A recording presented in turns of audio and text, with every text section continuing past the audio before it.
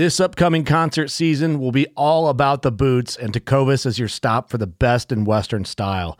Tecovas has seasonal and limited edition offerings this spring and summer, including men's and women's boots, apparel, hats, bags, and more. All Tecovas boots are made by hand in a time-honored tradition with timeless styles that are always on trend. And Tecovas has first wear comfort with little to no break-in period. It's hard to find this level of comfort paired with this level of style.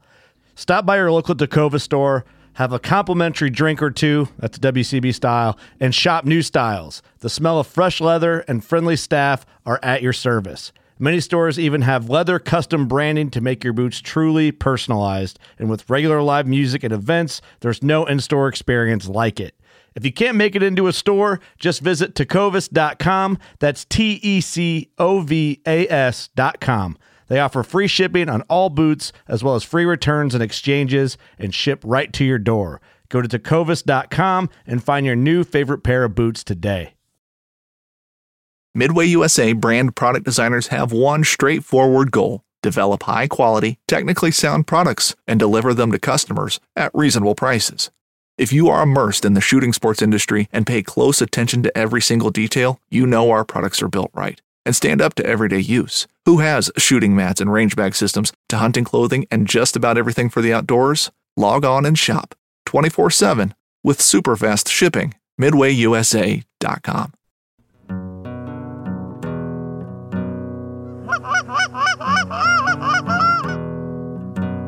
Oh, here we go, boys.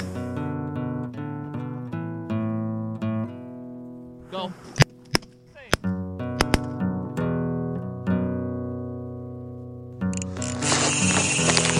Ooh, I love that sound. This is a good one.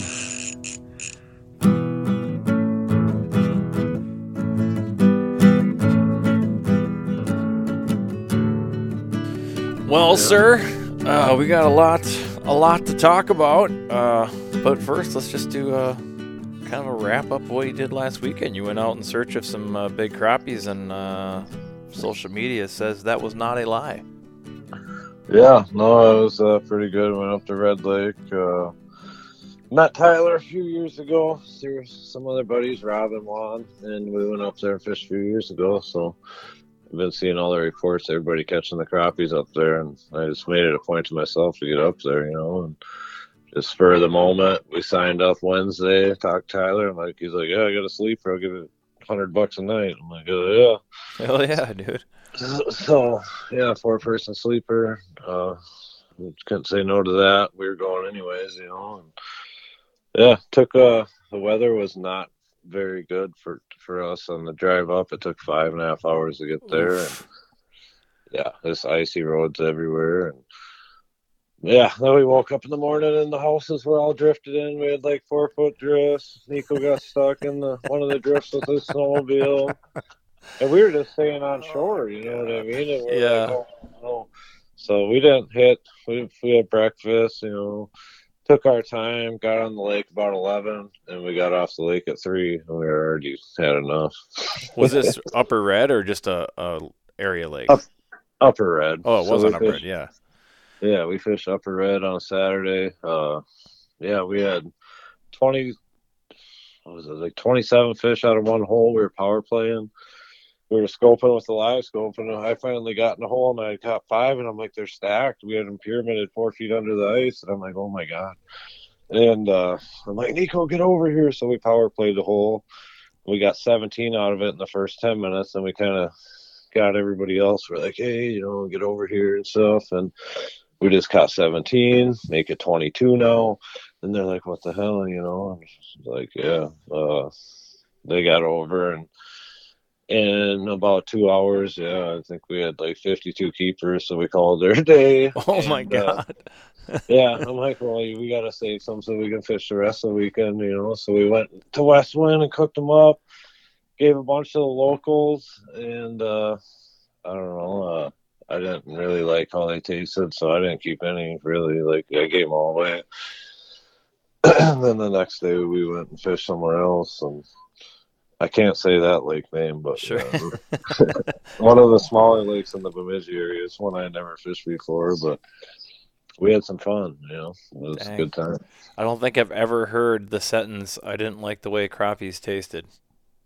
Yeah, well, like if you ever fish like shallow water lakes and stuff, and like I think more of West is that we didn't have any running water, so we didn't get to rinse the fillets after we cleaned them, and they were like pretty bloody because we didn't bleed them out or anything like that. So I think it maybe had a little bit to do with that. But like if you ever eaten, fish and they taste like mud, especially catfish, if you don't get rid of the belly meat and stuff. Mm-hmm. It gets real muddy, that's kind of what it tastes like. It's like trout and stock lakes and stuff, you eat those trout and they just taste gross, it's like, nah, I'm not going to be keeping any more fish from this lake. Yeah, I'd have to go out on a limb and say it's at least half of that problem was not being able to rinse them off good, and you're eating fish slime and probably some. And we told them, and we told them, like, the cook, and we're like, hey, can you rinse these out and stuff? Because at West One's cool. You can bring fish there, and they'll fry them up for you. But, I don't necessarily know if they rinse them off well enough and whatever. But we had brought 3 bags of fish in, so we had all this extra fish that they all cooked up, and you pay, like, per pound. So, yeah, we spent like $50 for them to cook it up because we brought so many fish in, and we had all this extra, so we just ended up feeding people at the bar. We're like, yeah, you guys brought some crappies, and they're like, oh yeah, where'd you get these? And I always find it funny because the locals are like, as a pretty good fisherman and stuff, you can go to these lakes and just pound fish, and like the locals are like, you didn't catch those out here, like all the time. You go to different parts of the state or whatever. They're like, yeah, we did actually. We pounded them, and they're like, what? Really? I'm like, oh yeah. Yeah, it is different too because you get people, especially with crappies. I hear this a lot. We're like, well, the crappies only bite at 8:00. Okay. Yeah. We'll see. It's only because you're in your house at 8:00. And like a lot of that stuff, like for me, where I grew up, I'm in Owasco, like, so like knowing what time of the day you're going to be fishing. So if you're, fishing after work every night, well, typically crappies move out in the basin at dark, right? So you see people doing that, and they don't want to fish the weeds. They don't know where they are during the day. Well, little did you know, they're just right there. Right.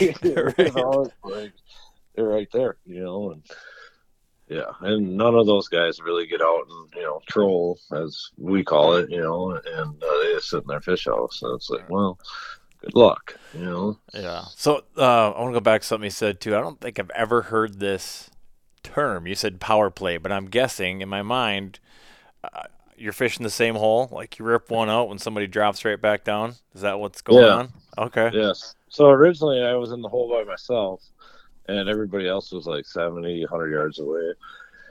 And I kind of seen a couple under the snowbank and stuff, so I drill it, and I start fishing, and it was slow at first, and then all of a sudden they came in, and I'm just stacked like 6 fish, 13 feet of water. I'm like, wow. And just catching them, well, they were inhaling the bait so hard that, like, I had one that was gulleted in its mouth, right? So I couldn't unhook it. Like, you don't have time when situations like that, the schools move so fast, right? So I'm just trying to be fast as efficient as I can, and then this one just freaking sucks her in. I'm like, I can't even get it out. It's so far deep. So I just threw that fish and threw my rod and grabbed another rod. And then I start catching. My buddy Nico comes up, and he goes and looks at my live scope, and he's looking at it. He's like, they're right under you. I'm like, I know, dude, get over here. And yeah, power play is just like, it's more important with perch, I think, but crappies too, especially, the big schools that are moving a lot. You want to try to fish efficiently as possible, in my mind. And yeah, so we're taking turns. As soon as I'm pulling out of the hole, he's dropping in, because you want to keep that school there. Right, yeah, for sure. And if you can't keep their attention, they're just going to keep going. And it just, 17 fish, and like, we're like, probably honestly 8 minutes. I mean, we were just as fast as you could drop. And like, once we had a pyramided up, they were 4 feet under the ice. I'm like, don't drop any farther. Don't scare the school, because you don't never want to pull crappies out of the middle of the school or the bottom, because it'll spook the rest of them. It's kind of like throwing them back down the hole and watching that whole school just disappear. You know what I mean? Right. Because I've seen that. So at the Kings of Panfish tournament, I don't get to do nothing, but I'm looking at this guy's live scope, and I look and I can see, because it's pointed right at him, that there's 20 fish right under him. I'm like, oh, he's on him. Well, he messed up. He threw one of those fish down. The first fish he caught was a small one, and he threw it back. I watched the whole school disappear, and I'm like, yep, because I'm a firm believer in, like, when you're catching them and they're schooled up, and they were fishing like 13 feet too. If you throw that fish down that same hole, like, a lot of times it's if you got a hole around you, just throw it over in that other hole, or just keep them on the ice until they're done. Is what I do. But Yes. as long as you're not over your limit, Or your limit, or if it's 20 below zero and they're gonna freeze instantly or something like that. Yeah. So in best case scenario, you have a different hole in the area and you can throw it down there. But yeah, if you can do that most of the time and not throw them down and spook the school, but like the same, like we're talking about having pyramid up. Yeah, you don't want to take fish out of the bottom of the school or the middle of the school because it'll spook them, Right. What were you guys using? Well, 1/8-ounce pinhead. Yep. Man, big one. Man, so that's it's not weird. Like, we all know, like, it's well known, right? The pinhead it works. It just works. And I know I was skeptical at first, like, when people were like, don't put any meat on it, just a spoon. I was like, what? Yeah. And sure enough. But what sticks out weird in my mind is, like, it's not like spoons are new. Swedish pimple has been out for a zillion years. And I don't remember really ever hearing anybody just jigging with the straight Swedish pimple and not baiting it. No, I always tipped it. Like, where I grew up, my favorite lure was by far the Frosty. And that's what I used, like, my whole growing up and stuff. You tip the Frosty with a minnow head. Like, people are always like, Clay, you fish so big and stuff. I'm like, not really. Like, this year at the NFC Championship, I used a 1/4-ounce spoon, and I did it as a joke. But here, come to find out, they love it. And I'm like, no way. I was like a 1/4-ounce. Well, it was a blade spoon, actually, pink with gold back. But yeah, if you can fish big, why wouldn't you? That's my thing. You know what I mean? It's like you get down there faster. The indication reasons are just so much easier to see a bite. Get down there quick. I mean, it's just all about efficiency, Yeah. And when you're looking at crappies, they got that big mouth. It's not like they're, Oh, yeah. With bluegills, maybe a little bit different, but a big bluegill, they become a different creature when they get to a certain size. Even like their habits kind of change. We used to get some of these real big bluegills. They start, they leave the weeds. They'll roam around. They'll be, it depends on the lake, obviously, but they'll kind of almost become more pelagic and just like roam around and eat minnows, and it's just kind of weird. They're not scared of much and stuff. And for me, it all depends on the pressure too. Like not barometric pressure. I don't really believe in any of that stuff. I'm like, as long as there's fish there, I'm gonna get them to bite. You know what I mean? And so I don't know. There's a lot of people that play moon phases, pressure, fronts. 3 days before a front comes in, the fish are gonna stabilize and stuff. It's like, listen here, I'm gonna be on the lake no matter what. And I'm going to figure out, some days, especially in the middle of the winter when oxygen levels get low and stuff like they are now, some fish might become lethargic and stuff. Sure, we've seen that up North Dakota, northern Minnesota, some of the shallower lakes and stuff. Where, southern Minnesota is getting a huge kill off this year from winter kills from the low water and stuff. But other than that, like, Okoboji is the only lake I know where you absolutely have to fish 2 to 3 mils. Like, that's it. And you can't fish big down there, but that's one reason I love fishing down there, is because, like, it's going to make you a better fisherman. The first year we went there, we're like, this is stupid. Like, these fish are suicidal. Second year we went there, just got humbled. And I'm like, wow, this is the Okoboji everybody talks about. But we go back every year. It's like, it's a good time and makes you a better fisherman. That's why we do a lot of this stuff. Yeah, I've never made it down there. It's cool, and the bluegills are, like, the average size is ridiculous, really. Really? Yeah, like 10 ounces, and so, but they're built too. Like, it's not like some of the other fish around in Minnesota where you get like a 10-incher and it's going to go 1-2, and you're like, wow, that's crazy. But they're nice bluegills. It's a good time. Catch crap out of them. How did you fare at the NAIFC? So Okoboji, we pre-fished for a total of 1 day for 2 events. I just had a lot of stuff going on at that time, and we couldn't make anything happen. And fishing Emerson Bay, we kind of knew there's 3 spots, right? Pocahontas Point, Boat Ramp, Little Emerson. That's just how it always shakes out. The one year there was a rock pile bite, but that's been non-existent since then. But yeah, we figured out Emerson Bay. We pre-fished for a total of probably 90 minutes. And we're like, yep, we know where we're going. We just went to our spots, checked them all out. We're like, yep, all the fish are here this year. Okay, cool. The other one we spent 8 hours on, and that one we'd never fished before, and it was pretty good sized bay. But yeah, we quickly figured out that where all the locals were fishing was where we were going to fish. It's like, okay, there's 300 people here. Weird. There's 100-foot schools of fish. Okay, we're going to start here, And, wow. And I didn't even hook a fish. That was all just live scope, camera. We didn't have time to fish because we were running so short on pre-fish time that I didn't white a line.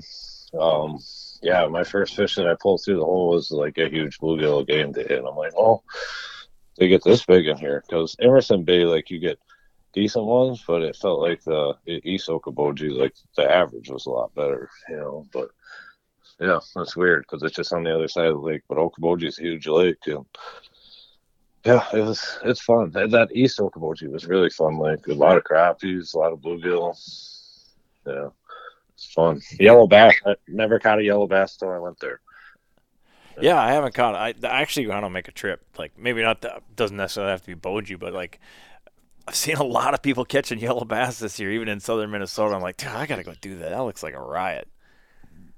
Yeah, and they're like an invasive species, so like everybody wants to get rid of them because they just create problems. It sounds like, and it sounds like they're pretty good table fare. I didn't eat any, but they're pretty small. I'm like, you guys eat these tiny little things? I know that's kind of been my thing too. I see like somebody will keep just an absolute giant pile of them, and it's like. Man, that's a lot of cleaning, and those don't look very big.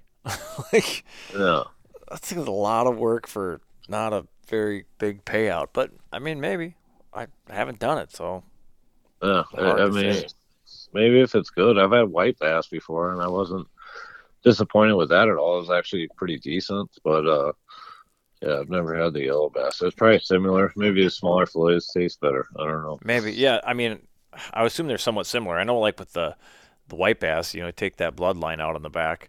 I don't know if the yellow bass have that. I guess I would assume that they would, but maybe not. Be so small, you probably don't even have to worry about it. Maybe that's probably a possibility too. Did you fish the championship up north? Yeah, we fished there. We got 6 again. Last 2 years, we got 6. 6? That ain't bad against a pretty stacked field. No, against that field, yeah. No, that's all good. We're happy with that. I think we were in second after day 1, maybe. I don't know. Whenever there's small fish and it's like a fishy lake and stuff, we tend to do pretty good. You're good. Are you saying you're good at catching small fish? For some reason, yeah. I mean, a lot of time our theories is like we just go to where we know there's some good fish. But they're always mixed, unless we have just a juice spot, you know what I mean? But yeah, I don't mind sorting. Some people hate it, and I'm like, whatever, dude. I'd rather be catching all day and sorting than catching one big one every 4 hours. Yeah, for sure. Yeah, that wrecks your confidence too. But that was kind of a crazy deal with the ice conditions and stuff like that when you got people up there pre-fishing for 2 separate lakes and then they cancel the one lake. Like, did that throw any wrenches into your guys' plans? Not one, because here's the thing. I was pre-fishing Snyder I was just focusing on that lake while Hilla was kind of figuring out Elbow. And anyway, so I didn't have any hours on Elbow Lake at all, the lake where it got canceled off of. And I show up that morning, we just got a bunch more snow. So that was kind of another reason I got canceled out there in the slush conditions, right? But I show up there, and Myron Gilbert and Dave Ellis pull up to me as I'm unloading, and I'm like the last truck there, right? It's like 10 o'clock, and they're like, Clay, you might as well not even unload your sled. I'm like, well, I already got it off the trailer. They're like, yeah, well, put it back on. It's not going to be out here anymore. And I'm like, oh, sick. They're like, what do you mean? I'm like, I haven't pre-fished out here once. I've just been on Snyder. And they're like, you fuck. You son of a bitch. Yeah. No, they're like, it's rigged. You knew, didn't you? I'm like, I had no idea, dude. I kind of figured that it was going to be because, this lake's deep and we didn't have no ice, and it takes forever for it to freeze. I mean, there was like 5 inches, 6 inches out there, and you got tracks side by side and stuff. That's dangerous, yeah.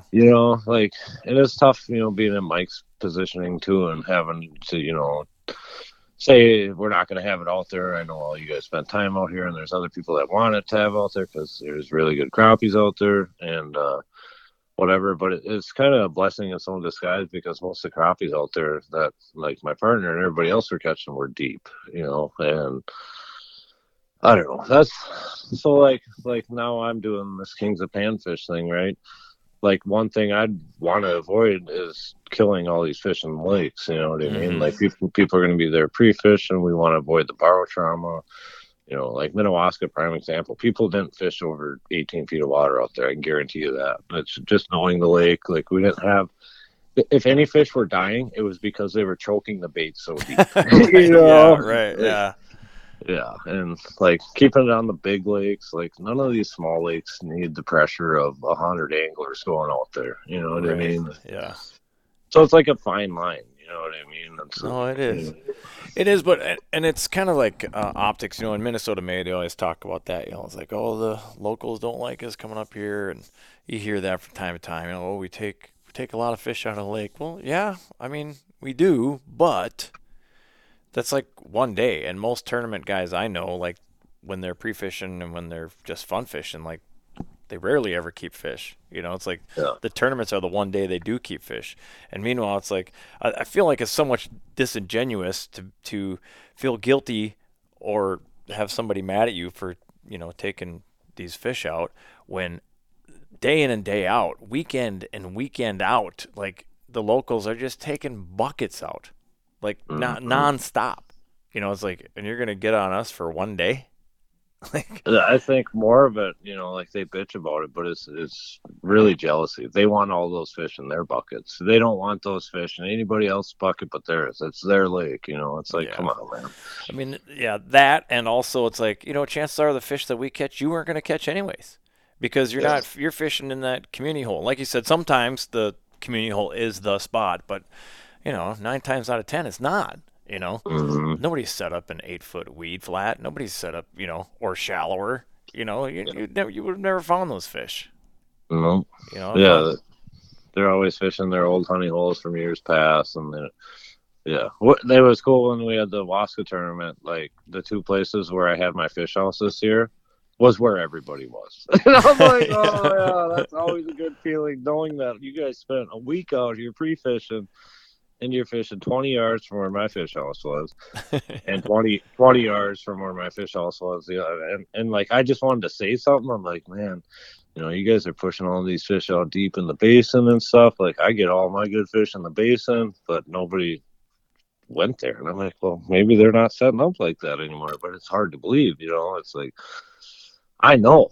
Right. I'm like, I fished out here 30 days this winter, Yeah, but whatever.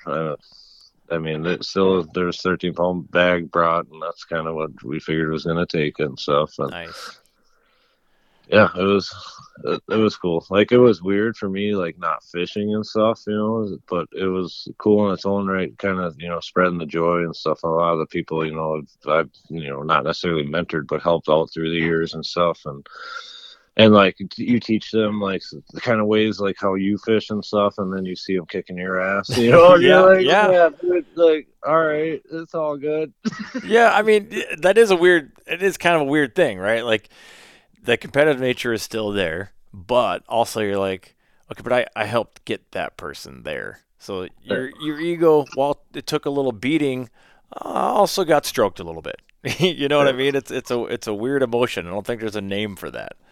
Right. It's so cool. At the end of the day, I still smile every time, prime example would be like Ben Luderman. Me and Ben have talked from before he started doing tournaments and stuff, and he's like one of the guys that gets it. He's got all these questions, over the years, and now I'm like the one asking him questions. I'm like, well, what's up, man? Where'd you get this stuff? And and I'm like, yeah, right.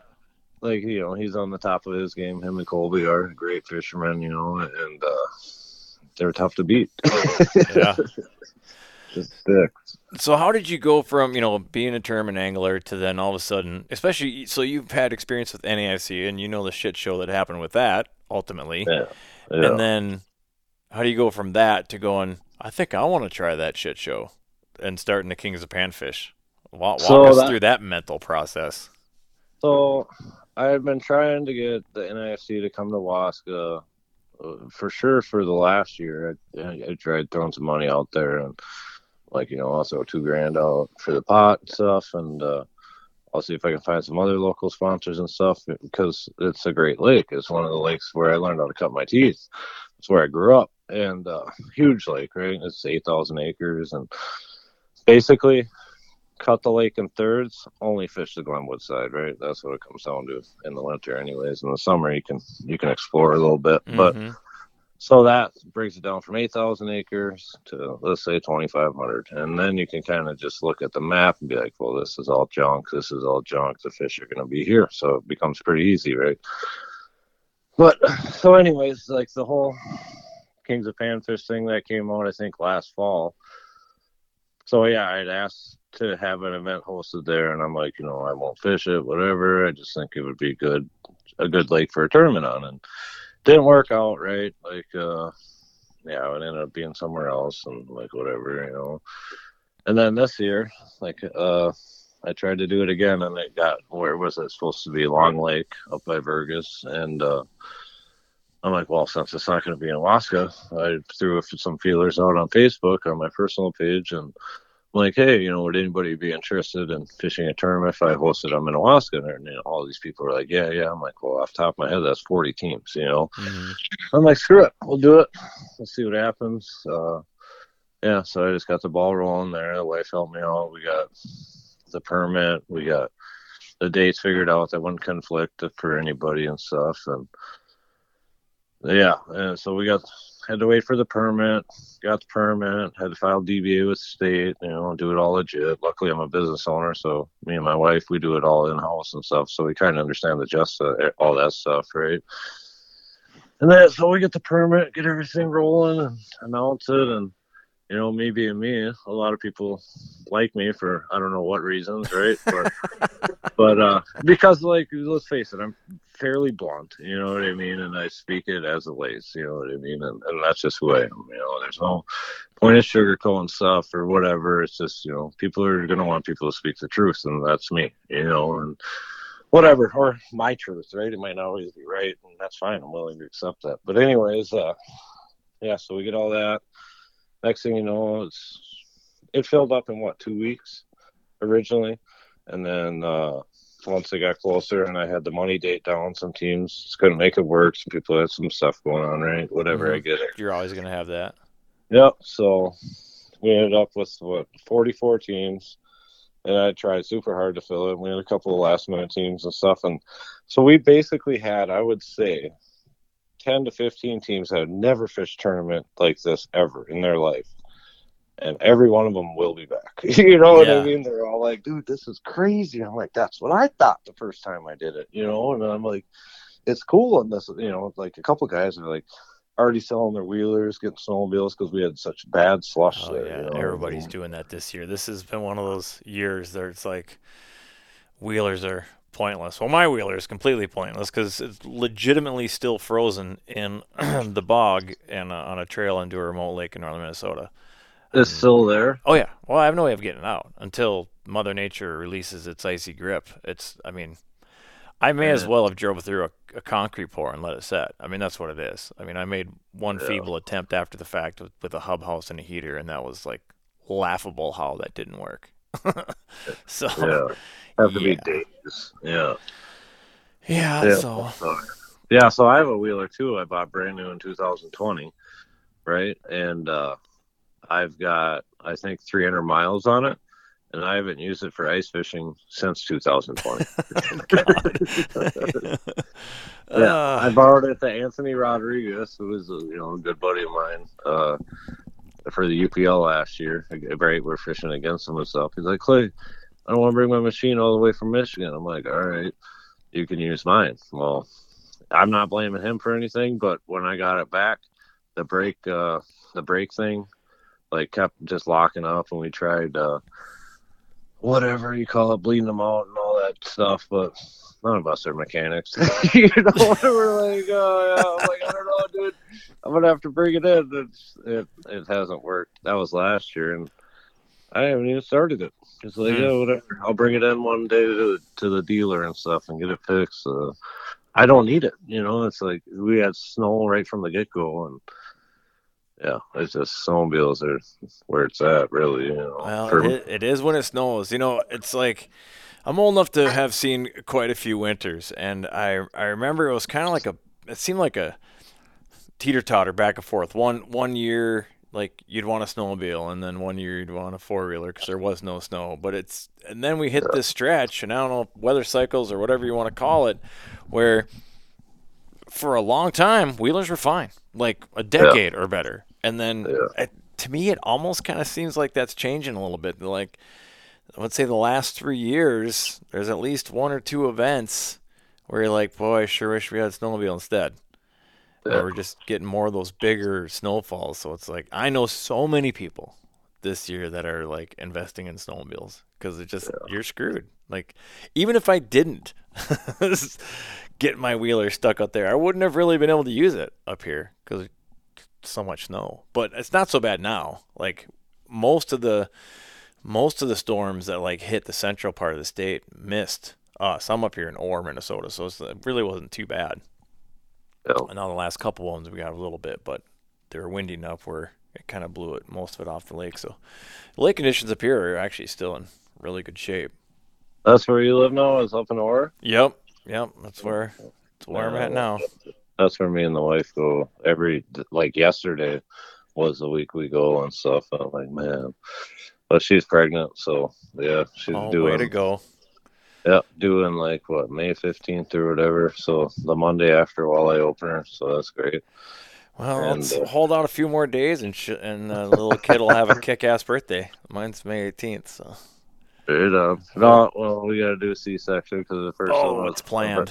Yeah, because the first one was emergency C-section, and they like almost left me in the waiting room, and I'm like, "What's going on?" Jesus, that's not good. Oh yeah, but yeah, we usually go up to the Orr area every March and go play on Cab and Crane Lake and Sandpoint Lake. And... Yeah, there's definitely some good fishing up here for sure.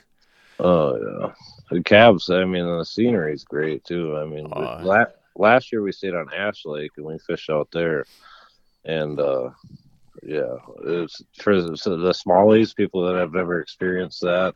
I mean, I couldn't get my wife to leave the rock piles. I'm like, you ready to go and stuff? She's like, you can go. I'm totally fine doing this. And I'm like, you like it? And she's like, yeah. I'm like, it is pretty fun. The smallies fight. Oh yeah, for sure. She's like, I'm snapped again. I'm like, we're respooling with 5 pound. For me, it's hard to cut away from Pelican here. Like, I'm literally staying like on the shores of Pelican right now.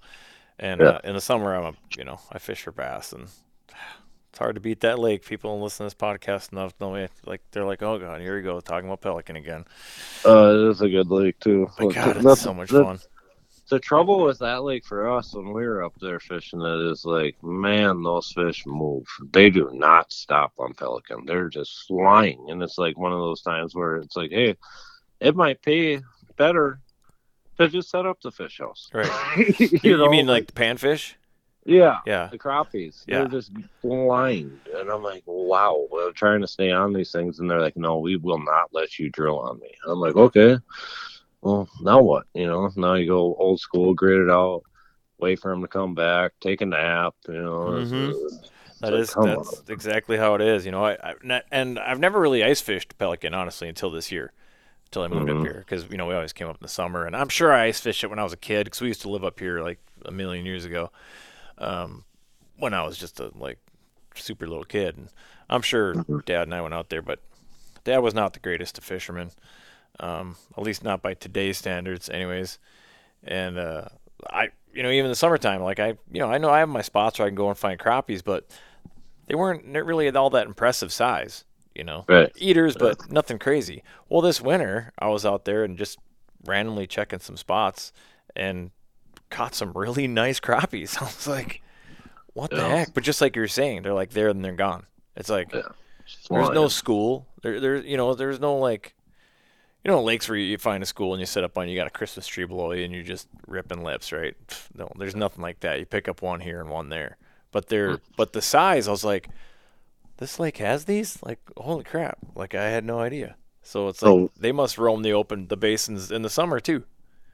Probably. And there's a bunch of wood in the water there, so they might do that too, Yeah, I've checked some wood. I've checked like weeds. I mean, I'll be doing a little more now that I know that caliber of fish exists. I'm gonna spend more time looking for them. Yeah, and there's a lot of water for those fish to hide, man. Like the shallow water it's crazy. I mean, Pelican Lake's a huge lake. It really is. And yeah, there's just so much water. It's like, man, where are you guys? Yeah, it's deceptively large, but like I say with bass, like I feel it fishes small, in my opinion. Like, sure. But that also might be. I'm starting to kind of piece together that just because I've fished this lake my entire life, and Waska probably feels this way to you, that it seems smaller than it is. Yeah. It also seems easier than I think it is, because I feel like if you know how to catch a bass, you're going to crush up here. But then I've seen, there's been a couple tournaments. There was a high school tournament up here, and then Classic Bass was up here. And then, so you got guys that know how to bass fish. And the Classic Bass was the one that just blew my mind watching that tournament, because the first 4 hours, there's like half the field only had one or two fish. And I was just like, I was just dumbfounded. I'm like, what are you talking about? Like, everybody should have 50 fish. Like, this doesn't even make sense. And so now when I talk to other people that fish it, and I just like, I'm always like, well, what are you doing? Where are you going? Because I want to know, like, what are you doing to not catch fish? Because it's like, I just think it's so easy. But I'm starting to come to the conclusion that it's probably not as easy as I think it is. I just know the lake that well. It's local knowledge, Yeah. That's what I was trying, because there was a lot of people that fish Minnewaska, so I'm like, we'll do it here. I got all these people I know and stuff, we'll get them to come out and fish tournament because they're locals. And really, in my opinion, they have the advantage, especially a lot of the ones that I fish with and stuff, because they fish with me and they kind of get it, and they're like, I go out with my nephew and stuff. And I'm like, dude, like we go out early ice on Waska and stuff. They're like, yeah, we're getting them out here. I'm like, cool. I'm just going to drive up. Like, what do I need to bring? And I'm like, how many live scopes you got? They're like, we got 4. Jesus. Actually 5. And I'm like, holy crap. Like, you're 17, dude. How do you guys all have live scopes and stuff? Well, they work, which is cool, right? Yeah. But yeah, so I'm like, like I seriously didn't. I'm like, well, do you have like a Vexler I can use too? And they're like, well, yeah. I'm like, I'll bring one. And whatever. But we go out fishing with them, and I'm like, man, like these kids can catch. I'm like, and whatever. And so actually, none of them ended up coming to the tournament because they're all basketball players and they were in the state championship. So they're like, well, if we lose, we'll come. But it's totally viable on what happens Thursday. I'm like, I get it, and they won. So they had to play on Saturday too. So yeah, none of them came, but they'll be there next year as long as it doesn't land on one of those weekends. But yeah, we did have some local teams and stuff that joined and fished. I don't think none of them actually did very well, but they're just like, dude, these guys are freaking, like, that was cool. Like, even though we did shitty and stuff, like, we had a blast just, like, watching everybody, and just, like, the whole rules meeting and stuff you hear people talk about, and they're like, it was the best time ever. And, well, there's a couple reasons for that. First, I had a couple cocktails before it, and like, I had no filter. Even my wife's like, Clayton, shut up. And I'm like, yeah, my bad. Next subject. But it was like, going over the rules and stuff. It's like I'm like, it's 8 crappies, 8 sunfish. Everybody here can count to 16, right? And everybody starts laughing. I'm like, Lily is my daughter. She's 6. I'm like, Lily, you can count to 16, right? She's like, Dad, I can count to 100. And I'm like, see, she can do it. She's 6. It's not that hard. And here, we had to DQ 2 teams because they had too many fish, and it's like Seriously? Yeah, and one of them's like my good buddy, and the other one was the St. Cloud Bass team, and it's like especially if you're trying to upgrade at the end of the day. But it's like me being me, like we count our fish together twice. That's just what we do. You know what I mean? And each one of us has to have our eyes. Like a lot of times, one of us will sort at the end, and then we'll come back to the bucket and do a final count. Mm-hmm. So the one team was rushed and they were getting them at the end and stuff, like, so they forgot to take one out, whatever, right? And I don't know what happened to the other team, but I felt bad because one of the teams I had a DQ was like one of my better friends that I've had my whole life. He's a local boy. We went to school together. And it's like, a rule's a rule, and that's what another thing, like the rules meeting and stuff. I'm like, if anybody thinks they're gonna cheat here and stuff, get out right now. Like if you're gonna try to come in here and weigh dead fish, Okoboji style, like it's not gonna it's not gonna happen. And everybody just start rolling and stuff, and that's how you gotta be. Like people, some people are like, oh, I don't want to fish a tournament. People cheat and stuff, and like, you shouldn't feel that you have to worry about getting cheated out of your money. You know what I mean? Right. And that's the thing I think the NIFC kind of failed with, not to talk any smack about that, but it's like, that's one of the reasons everybody liked the Frankie's tournament. The dude was an asshole. Well, great. Like you want somebody there that's going to hold their foot down on these rules and not bend them. Right. Like, yeah, I'm not going to talk about too much what happened at Boji, but there's just too many things that happened through the years that we just had enough, and like, yeah, and then the dead fish thing or whatever, it's like, come on, dude, pay attention. Like, if that would have happened to me, I would have thrown the bucket right back at him. You know what I mean? Like, no, and whatever, like, and yeah, it's whatever. It's a sad thing that happened that you have to worry about cheaters or anything like that. It's just why, like we're all here to have fun. Like you look at everybody around you, they're all your friends. You all share the same passion and everything for fishing. Like that's what it really comes down to, is like all of us have this huge passion for fishing, right? And I know, it's just a drive. It just drives you to get better and to go fish against your buddies and stuff. And it doesn't matter at the end of the day. We all want to win, but as long as you're having fun, like that's what it's really about, and catching fish. Like we all hate the tournaments where you got to go there and you're like, oh, like look at Frankie's last year. We won $7,500 with 4.8 pounds for 16 fish. Like we came to the weigh-in and I'm like, we're screwed, I'm like, God, we suck, Right. And then like Evan Fittiger and Paul are like, Clay, I think you guys have it in the bag. I'm like, shut up, dude. Like there's Right. no way, dude. And they're like, and Evan just like, because I know Evan pretty good, and he's just like, no, I'm serious, Clay. I think you guys won. I'm like, there's no way, dude. But even that we won, like that day sucked. You know what I mean? Right. Like those 4.8 pounds for 16 fish. Come on, like that wasn't fun. That's brutal. Yeah, well, and that was on the final day too, because that's right. That was the new format for Frankie's, right? The 2-dayer. Yeah. So the top 10 teams went, and like we didn't even think we cracked top 10 on the first day. I'm like, God, we suck, and like I had started drinking and stuff, and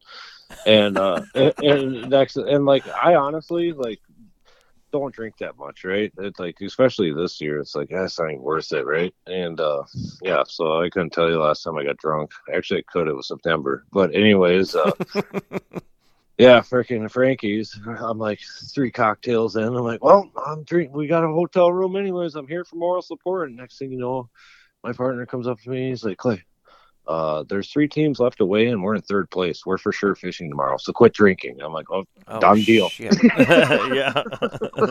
I'm like, are you serious, dude? I'm like, this bullshit with everybody. Yeah, so both days we thought we sucked, but somehow we ended up winning. I'm like, but back to the whole point of that story is like, we all hate those lakes where you have to go. So like, come back to Kings of Panfish. Like I wanted to have it there because I knew it'd be 12, 13 pounds, maybe 14 if somebody got all the right fish. But anyways, yeah, I'm like, I know people are gonna have fun. because 2013 was the last tournament that was out there, and that was when I was Team Extreme, and we won it. You know, like we had a huge X on our back. They're like, "Well, this is Clayton's Lake," and like, hell yeah, it is. You know, and fish here every day. You know, like you guys are screwed. They're like, "Yeah." I lost the fish. I wasn't on nothing, and then found them. I found them with like an hour left of pre-fish, and I found this juice. I put this old blue. You remember that big blue Aquaview? I was carrying it around with a gas auger. Oh my God! And I'm drilling, and actually I was with another team because it was like my first year tournament fisherman. So me and Josh Sikora were walking around pre-fishing together, and we're on different teams because my brother couldn't make it, and his partner couldn't make it. So I'm like, whatever, dude. You know, I don't care. And all of a sudden I dropped the camera down, and I would go back to the side by side to get my rods and stuff. By the time I could get back to the hole, here come other teams. They're like, "Oh, Clay, where are all the fish at?" I ain't joking. They're right under my feet. I'm like, I can't believe this is happening right now. You know? Right, yeah. I'm like, dude, my spot's gonna get. Yeah, everybody left, and I'm like, I'm gonna drop down and catch one or two, and I'm like, all right, I'm out, you know, and that's where we started day 2. 3 teams there, we all made a truce. It was one of the coolest things ever to this day. We all made a truce, and we kept other teams out of there straight up. It was just straight defense. We caught all of our fish by 10 in the morning. We caught all of our fish, and we just surrounded the spot and didn't let anybody else in. We're saving these fish. We weren't even fishing. We're like, it looked like we were fishing. Our jigs were like under the ice. That's it. Sure. You know, it was funny. Just waiting for people to leave, and then you can move back on your fish. No, we wouldn't. We were saving them. We're like, you know, because we had 12.86. I think Lanky had 13.1 or something like that. And then Sikora were right. So we were 1, 2, 3. We were in second.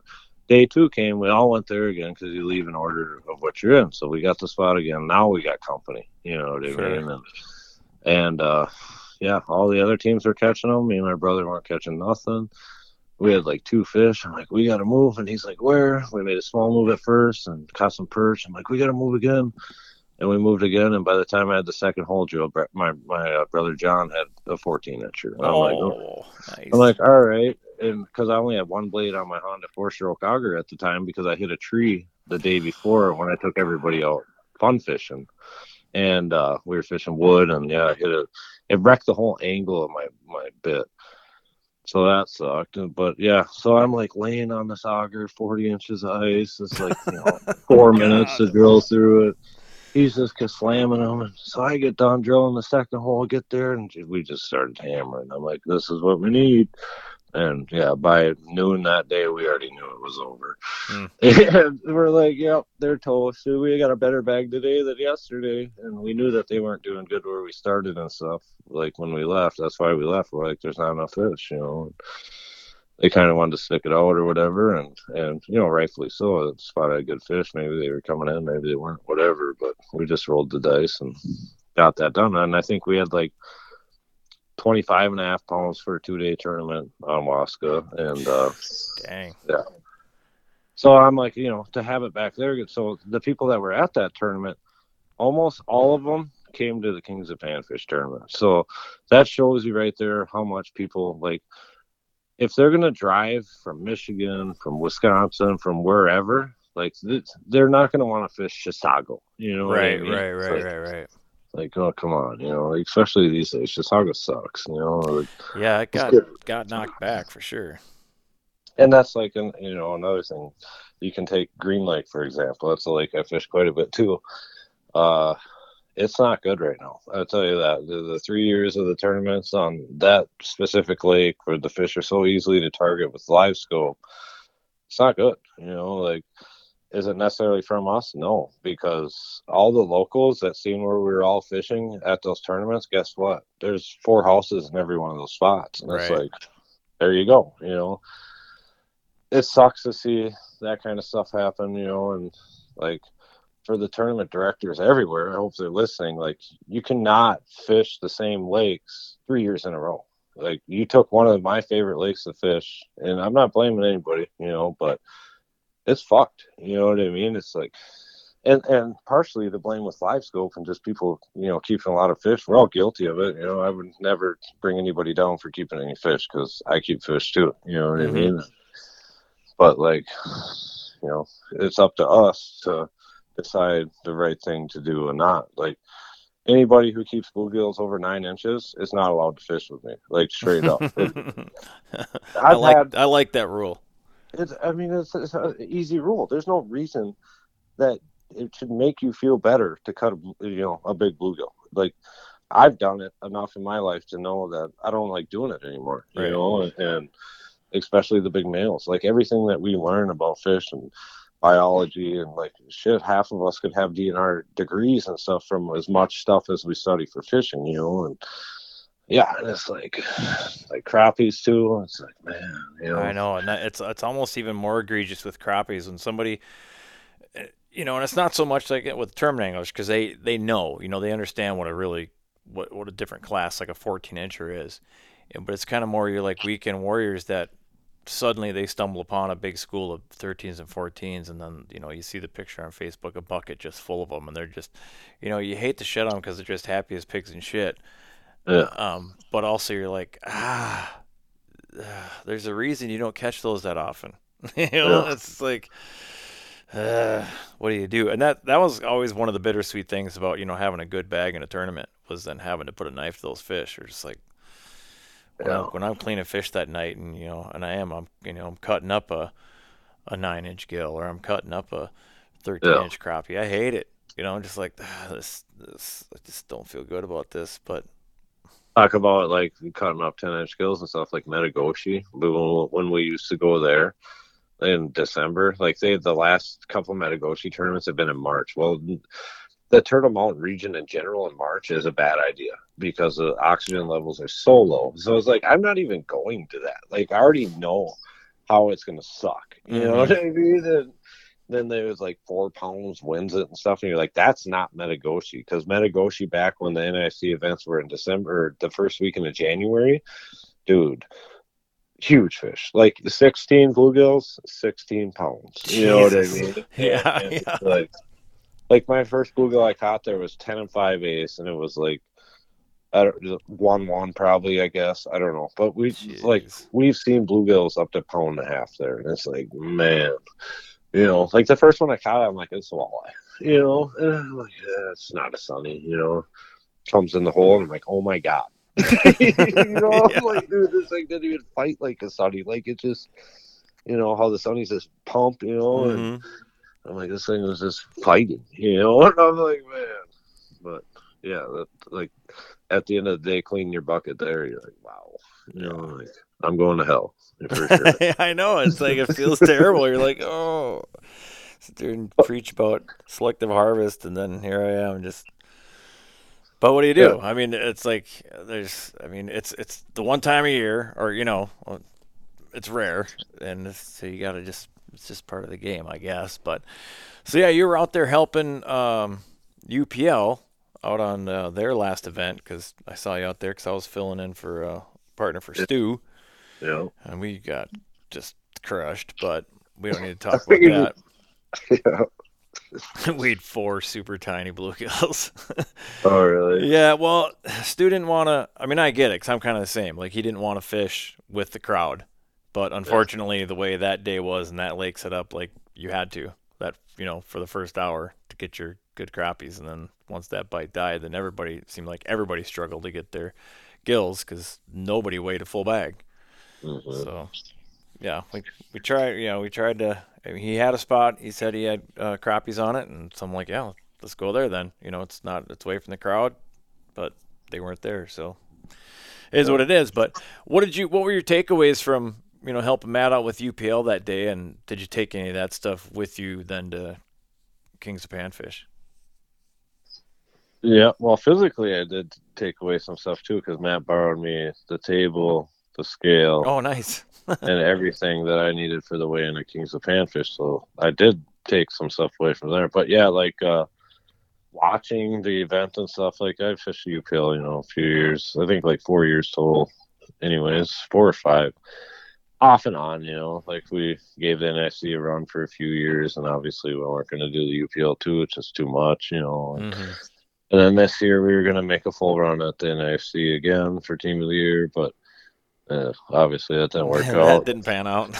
But yeah, so I kind of knew what I was signing up for. It was cool not having to worry about being there like super early and stuff and unload. I'm like, all I got to do is unload my sled. Like, I don't even have to put nothing on it. Like, it just take off and I'm ready to go. Right, yeah.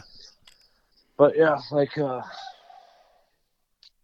so like the biggest thing I took away from there would be like the weighing. Like, we knew the bluegill, the 7-inch thing. I'm like, Matt, I've got you. Like, you got me like sorting all these fish and stuff. Like, I have to tell these people no if they come up with small fish, and it's only fair to everybody, because you talk to people, they're like, oh, I threw back so many 6 3/4. I'm like, I ain't letting nothing squeak, Mm-hmm. And I saw you toss a couple fish. Yeah, and I'm like, and they're like my friends and stuff, and I'm like, yeah, Pat and Dave came up, and I'm like, nope, not going today. And I threw it, and they're like, what the hell, Clay? And I'm like, they're like, it goes. I'm like, here, you do it. You figure it out. It doesn't go, and like, if there was going to be an official panfish board of anything, I would say it would be the catch board. You know what I mean? Mm-hmm. But yeah, freaking, I put it on there again. I'm like, it doesn't even get close, man. It's like, at the end of the day, you got to keep all these things fair to every competitor and stuff, For sure. And for people. So, and it was like a week before the KOP tourney. So it's like, I got to make a statement and know that, like, I ain't playing around. And like, I'm like, sorry to be the dickhead, but at the same time, everybody respected it. You know what I mean? Like, sure. That's fair to everybody, and that's how it should be. If you're gonna have a minimum size limit, you got to enforce it. And right. In any rules, I get the UPLs laid back. They don't have like officials on the ice and stuff. You got Thane running around, doing the live video and whatever, which is cool, because people like seeing that stuff. But like, my tournament, I had officials everywhere. I'm like, nope, we're gonna have eyes on everybody. And I was running Tom around all day on the snowmobile, and we almost crashed once. And but yeah, I just felt Tom come sliding into me. Like, we were going pretty good across the lake, and all of a sudden a snowbank, so I just slam on the brakes, and yeah, he's like, whoa, and I'm like, yeah, it would have been worse if I didn't hit the brakes. Yeah, for sure, for real. Yeah, but it took away from the UPL. I guess that would be, other than Matt letting me borrow stuff, I kind of knew what I was signing up for and stuff.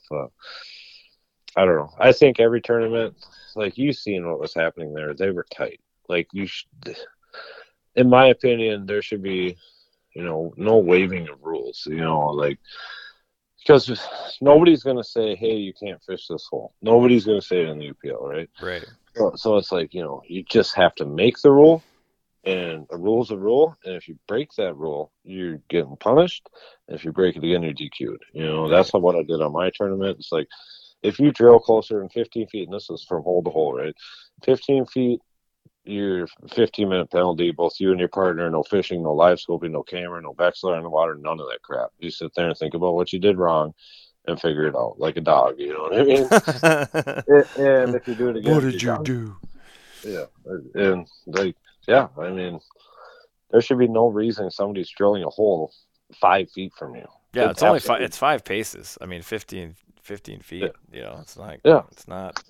It's like, you're going to go do that to a local on the lake? No, you're not, because he's probably going to beat your ass. Right. Like, what makes you think you could do it on a tournament? That's the one thing, like, people, like, it's competitive, it's fast paced, especially with live scope these days. And like, if people see you catching fish and stuff, they're going to be all over you, and it's like, that's why that rule's there. To, like, you're the one catching. Why is it fair for somebody to come in on you 5 feet away and drill a hole? Right. If they broke that rule, you're right. punished, and that's, if I were to change any rules in the UPL, that'd be the one I do, because what was happening there, and some of these other lakes, like Clearwater last year, like, we pulled up to a group and there's like 15 people in a freaking bedroom. It's like, what are you guys doing? We pulled up And we stop, and I didn't even get off the machine. I just turned my machine off. And I'm like, looks like you guys are having a party here, huh?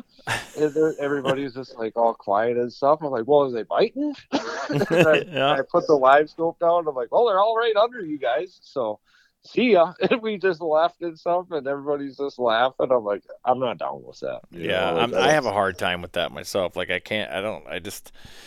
even when you find yourself in a situation where you can tell people are okay with it because you watch how, other teams are interacting and no one's getting pissed and they're just like, yeah, or they might even be, like, yeah, go ahead, fish that, it might be giving you the green light. I still don't like it. It just doesn't feel right. Because like you said, I didn't find those fish. I didn't even drill that hole. Like, it's like, it's messed up. And that's probably cost me some fish at some point in time, but at the end of the day, it goes back to like we're talking about. Like, I don't really understand cheating. I mean, I do understand it. I mean, I get it, especially when there's money involved.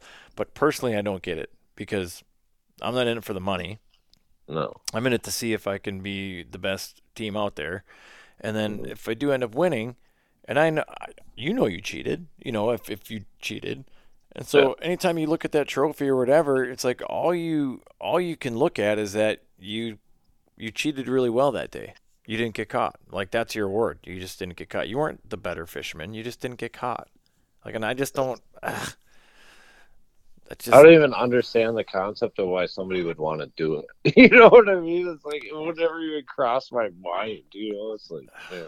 To drag your name in the mud that bad, like, yeah, I how would that make you feel? Like, look at those guys from Ohio or wherever the hell they're from. Like, those dudes are screwed. Like, it was on the news and stuff. Yeah. Even, it's like, yeah, there's memes, everything else, and there will be for. Like, you can't even every tournament this year. Somebody that you knew the joke, somebody's going to say it. We got weights and fish, so you knew somebody was going to say it. Like, it just. I said it when I was weighing in a good bag. I don't remember who it was at the KOP tourney. Somebody dumped them all into. I'm like, ooh, it's a good bag here. And I said right there, I'm like, there ain't no lead weights in these fuckers. Yeah, exactly. They're like, yeah, I'm like, it's a good bag here. Yeah. No, it looked like it went off pretty good. It looked pretty successful. He had some good bags there. Congratulations to Bobby and Wyatt. Mm-hmm. They crushed. So good for them. Those guys are. They're just good, and they're not flashy. They're not ones for social media. You don't see them out there trying to be anything to anybody. They just love going out and catching big fish, man. Yeah, they do. Yeah, and I caught up with them a few times, and when I caught up to them on game day, they were sitting there smashing them. They were, I don't know, half mile from everybody by themselves, and that's awesome. And I'm like, and we're talking. I look right at them. I didn't even know what was in their bucket. I'm like, you guys are doing the right thing. Whatever you're doing,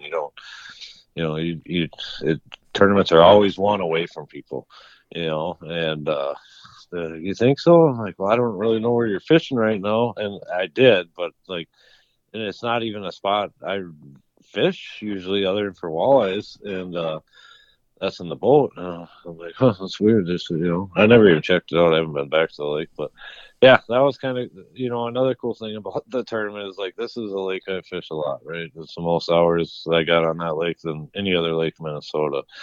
And to see like, where like right away in the morning, there was like two groups of people, but as the day progressed, everybody started going their secondary spots, and right. And I'm like, this looks more like Minnewaska now, because everybody always spreads out on the lake, and you're seeing people in the flats, you're seeing people on the edges of some other basins and stuff, and I'm like, yeah, this is more like how it kind of looks out here when the locals are fishing, and whatever. But so yeah, you're planning on doing it next year again? Yeah, we're gonna do a different lake. I know the city of Glenwood and everybody there that helps with everything. They want us to come back, but I just don't feel it's right to do the same lake 2 years in a row. Just kind of what I've seen from history. Mm-hmm. And I think Explore Alexandria might be trying to rope us in there with some cash in the pot. I still got to talk to them a little bit. Otherwise, we're going to Otter Tail County. So. And then are you going to? I assume then you got plans to get your own weigh table and scale and all that, or are you just going to steal mats again?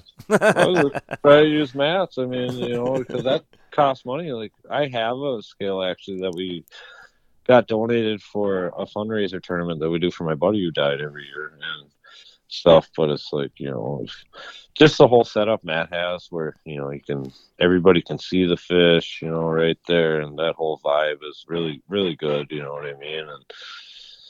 And it's real fast. I mean, I went through 44 teams in an hour or 4 minutes, and then like 10 of those minutes I wasn't even weighing fish. It just was great. We just flew through it. And yeah, it was fast. I mean, that's like go to like Frankie's and stuff, and like the weigh-in and stuff. Like it takes forever. Yeah. And it's like you're sitting there, you're like, oh, like I didn't come here for all this. Like we all want to go home and stuff after the tournament. Like, how do we do? Get me out of here. You know what I mean? Right. Like, Yeah, no, for sure. Because we had teams from Nebraska, Montana, North Dakota, Minnesota, Iowa, Wisconsin, Michigan, and Illinois. So it's like, all these people have huge drives, like the, 18 hours for Montana team, 14 hours for Michigan team, whatever, it's just, so we had 2 teams from Michigan, and it's, so everybody wanted to get out of there quick. And so I didn't know it was daylight savings time either. So that's another, like, you don't really think about it, but when you lose that extra hour of sleep and you got your alarm clock set for 4:30, like, you don't even hear it. It's like you're waking up, you're like, oh, I'm late. Yeah. And and we started at 7. So, like, yeah, because knowing the lake, I know that the big crappies are going to bang right away in the morning, and I'm like, I want these people to weigh bags, you know what I mean? And I want these people to catch the big fish. And knowing that sunrise bite is just off the charts, like, I had to do it, and stuff. And everybody's like, some people are mixed. They're like, Clay, that's too early. Like, we didn't catch a fish for the first half hour. I'm like, were you using glow jigs?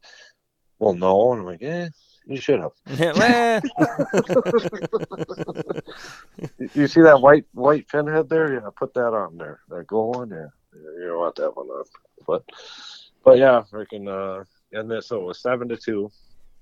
So and then like we had the slush monster, right? I was calling people out, and that's like, I don't know if we went over this already, but like you're not supposed to. And most, like, if people get stuck, they're on their own, right?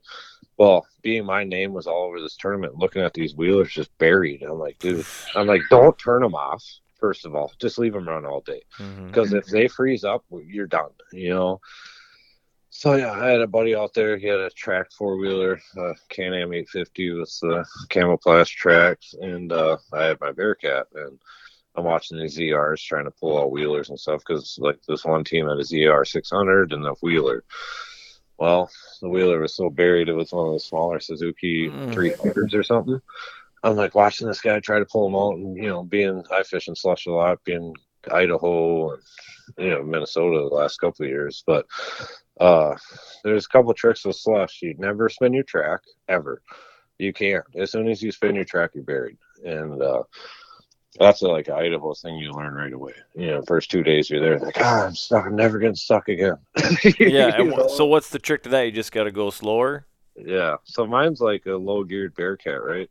So, and it's a 4-stroke, so I got all sorts of low on torque. So I just, take off real slow and stuff. But yeah, never, like, you would think that you just throttle down on it. Like, right when you go is the most important time to not go, just to give her a little bit and walk out of it. So I'm like watching these guys trying to pull out this 4-wheeler for a half hour, and I'm like, dude, you guys are like, look like you're about to die. They're just laying in slush, like, and I'm like, I don't want nobody to die and shit.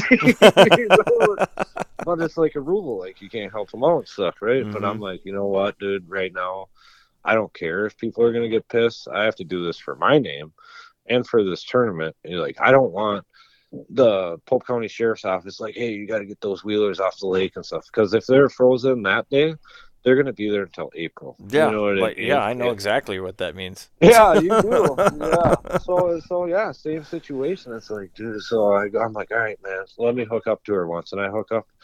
I walk this dude out, and I'm like, really? And I'm like, all right. I'm like, I'm not stopping, dude, until we're out of this slush pocket.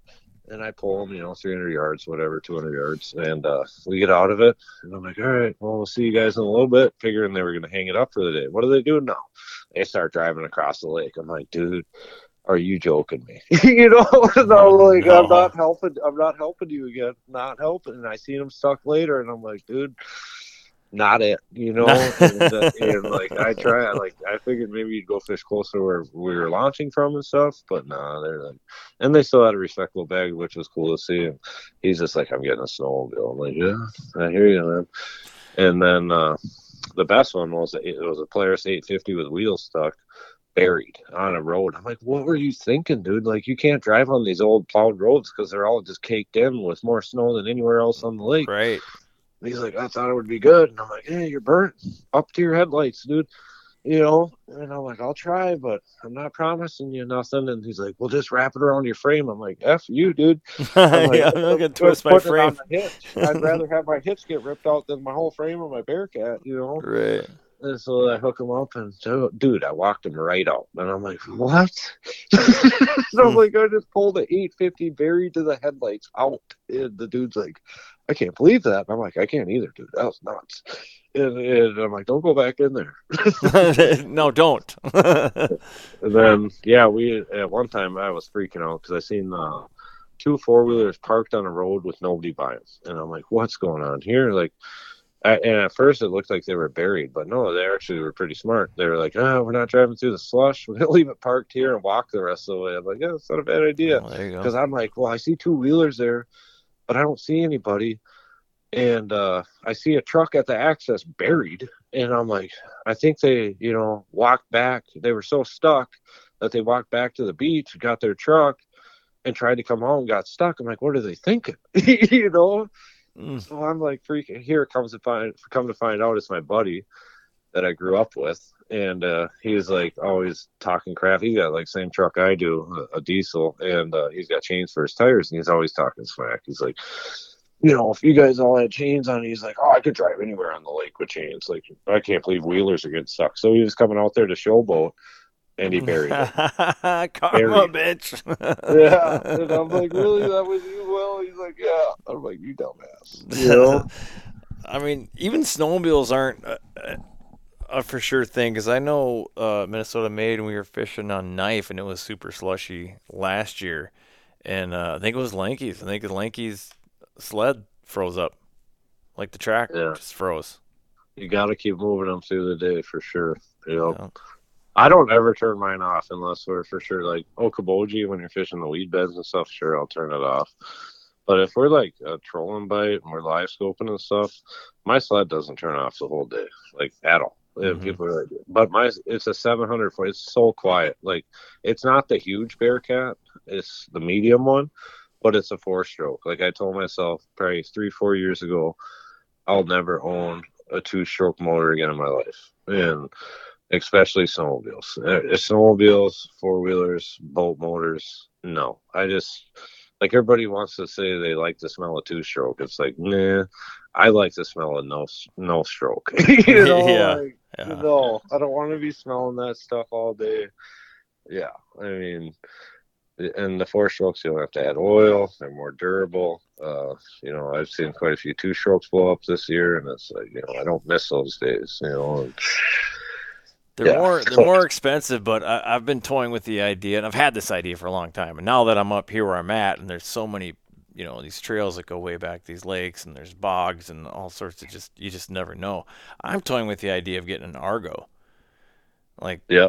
And you can get tracks for those things. Oh, too. yeah. No, I would totally get tracks. So that's kind of my thought. It's like, I wonder how they do on slush, because it's one long track. So it's less chance, and you're spreading that weight out, There was one on the Kings of Panfish, Alan Cooper, and he used to fish UPL, but he used to fish with Kip the last time he fished it. But he was out there with his buddy's kid, I'm pretty sure it was his buddy's kid. But anyways, he had an Argo, and he had the tracks for it. I'd love to talk to that dude, because I kind of want to know what the pros and cons are. Well, that's what I'm like, how's it going with that? And the slush monster today. He's like, great.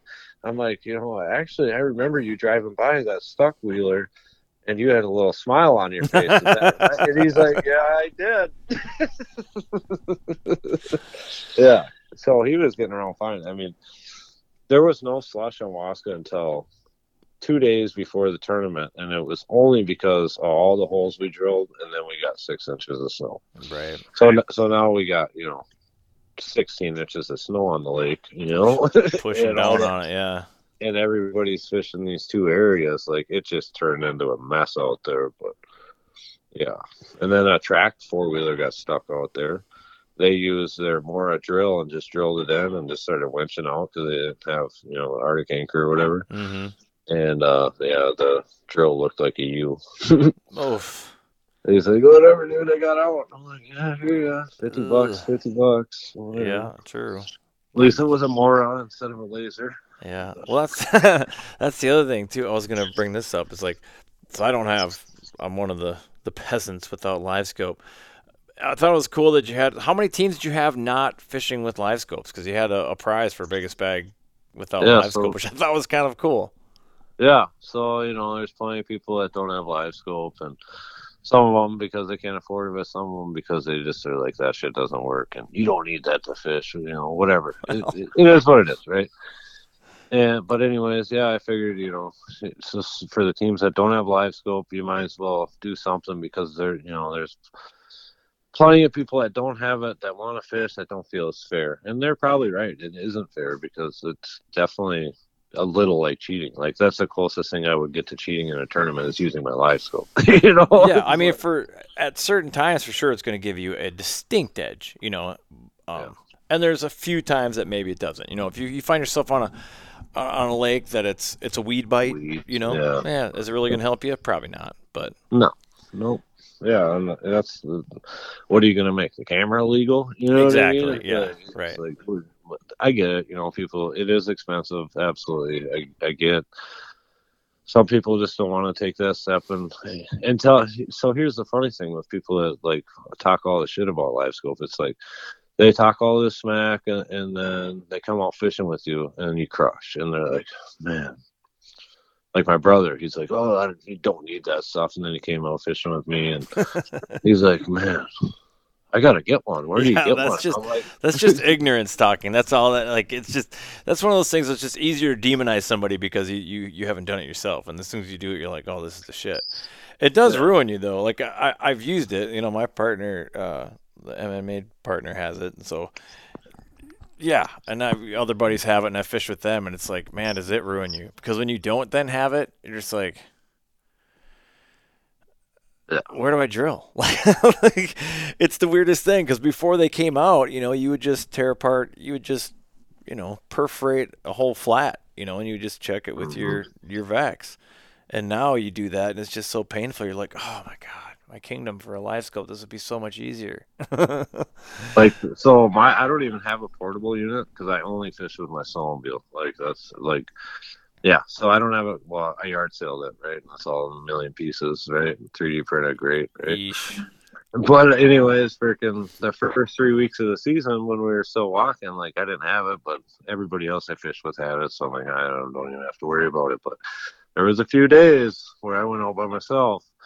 And I didn't have it. And I'm like, but we ended up, going old school and grinding it out, cutting holes. And the one day we absolutely pounded fish. And we were working up in Alex. So I had rented a house this winter. So that's why I fish so much up there, because I live in Big Lake.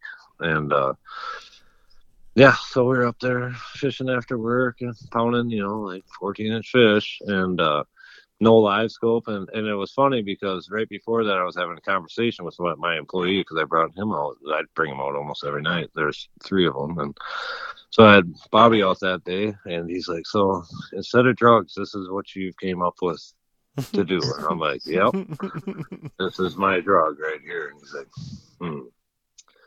He was pretty boring. I'm like, what do you mean, dude? And he's like a big drinker and stuff. I'm like, whatever, and I'm like, what do you mean it seems pretty boring and stuff? He's like, I don't know. And then, like, right after that, he caught like a 14.5 incher. And he's like fighting this thing. And I'm like, just take it easy, settle down, on my little schoolie rods and stuff. And like, they don't know any better. Like, you talk about people, like they barely know how to fish, right? And Right. they're like, "What kind of reel is this and stuff?" And what? And I'm like, "Just it's a cheater rod. Just think that you're gonna catch way more fish on this rod once you get used to it and stuff." And like they're all good now, but it was like a learning curve a little bit. But they didn't really know any better, so it wasn't hard for them to like kind of figure out how to fish with those rods and stuff. And before you know it, like they're like, "Hey, where do you get these things?" I'm like, "Well, I make them." And stuff, and so yeah, I had to make them rods, but because they kept using mine, and I'm like, dude, I have tournaments and stuff, and they're like, well, what are we going to use when you're at your tournament and stuff, and we're in your fish house? I'm like, oh my god. But yeah, after he caught that 14.5 incher that day, I'm like, and it was like cold and windy, and and we were sitting on buckets and whatever, and I'm like, you ready to go? Are you getting cold yet? And he's like, no, I'm good. Like, we could stay out longer. I'm like, oh, really? Like, all of a sudden now Yeah, I you thought like this it? was boring. Yeah, he's like, no, I like it. I like it a lot. I'm like, oh, yeah. You just took a 14 incher to change your mind. He's like, go ahead, that thing was huge. He let it go and stuff. And The 14 incher will change your life, man. God. Yeah, because he was always making fun of me because whatever. And then, yeah, like after that, I'm like, oh, I'm going fishing tonight and stuff.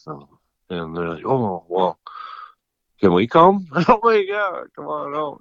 And he had a snowboard, so I had I always fish off my snowmobile. And we had so much snow, it was a no-brainer to use the sled every time. Mm-hmm. So I would pull. So I had 3 guys every night, right? So Tony would sit behind me on the Bearcat, and I'd be pulling Jeremy and his clam one man. And then behind him, we hook a tow rope and a snowboard, and Bobby's snowboarding way in the back. So we're like on these lakes. Daisy chain cruising down the lake. That's hilarious. Oh, yeah. They're just like, go faster. And he's like, snowboard. It was cool, like we'd have fun just driving around the lake and stuff and recording them and whatever and watching them hit snowbanks. But That's pretty awesome.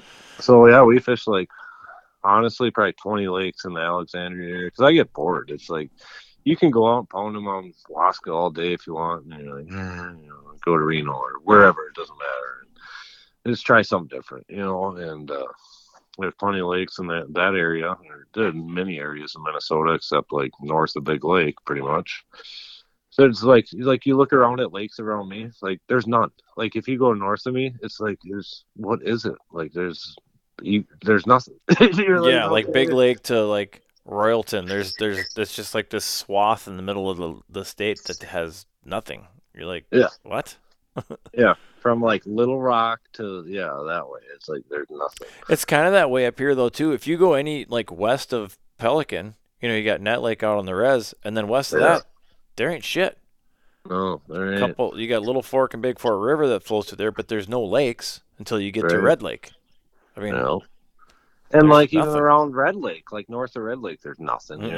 Because we were up there last week and we're like, well, where are we gonna fish on the way home? And we honestly we just started driving. I was looking at Lake Finder. I'm like, God, this lake kind of looks good. So I text my buddy. I'm like, hey, you ever fish this lake? I'm thinking about going there for some big sunfish and stuff. And he's like, it's definitely got the ones you want. I'm like, well, we'll go there. But yeah, we went there for bluegills and just got on one of the dumbest crappie bites of the year for sure. It's just like there wasn't a fish that didn't bite. I can tell you that right now. It's like these fish had never. And this lake had, I think, 1 or 2 people that have fished it the whole year, and you can just kind of tell. Yeah. It's like, man, and my buddy's like, yeah, I don't know where they are. Nobody fished there in the middle of winter, and they all go there late ice. I'm like, well, they don't just disappear, Right. And all it ended up being was like an inside. I love inside fingers, right? Like you look at your finger, look at your fingernail. That's where I like to fish a lot, right? Yeah. And that's what that was. It was just right on a mud transition, and a lot of it has to do with bug hatches and stuff. And at first I thought they were bluegills because they were riding 21 feet, riding hard on the bottom. I'm like, yeah, those are gills. No, they're crappies. I'm like, oh, you guys got me. Pleasantly surprised, however. Yeah, that's awesome. All right, dude. Well, we've been talking for over an hour. This has been pretty fun. Yeah, I love talking fishing. It's same. So I could go for hours more, but pesky work. Yeah, that whole nonsense. Well, congratulations, I think, on a very successful Kings of Panfish. Everybody I've talked to that fished it, that I know, had nothing but good things to say about it. So, congratulations on that, and look forward next year. Hopefully I'll be able to fish it myself. Yeah. So next year I might try, depending on the lakes that we go to too. Another cool thing I was thinking about, just throw this out there for you go or whatever. So like we might go to a lake where it has big bluegills, but they're all shallow. So I'm gonna maybe do like like set up. They're all in kind of one area because I fish the lake a little bit.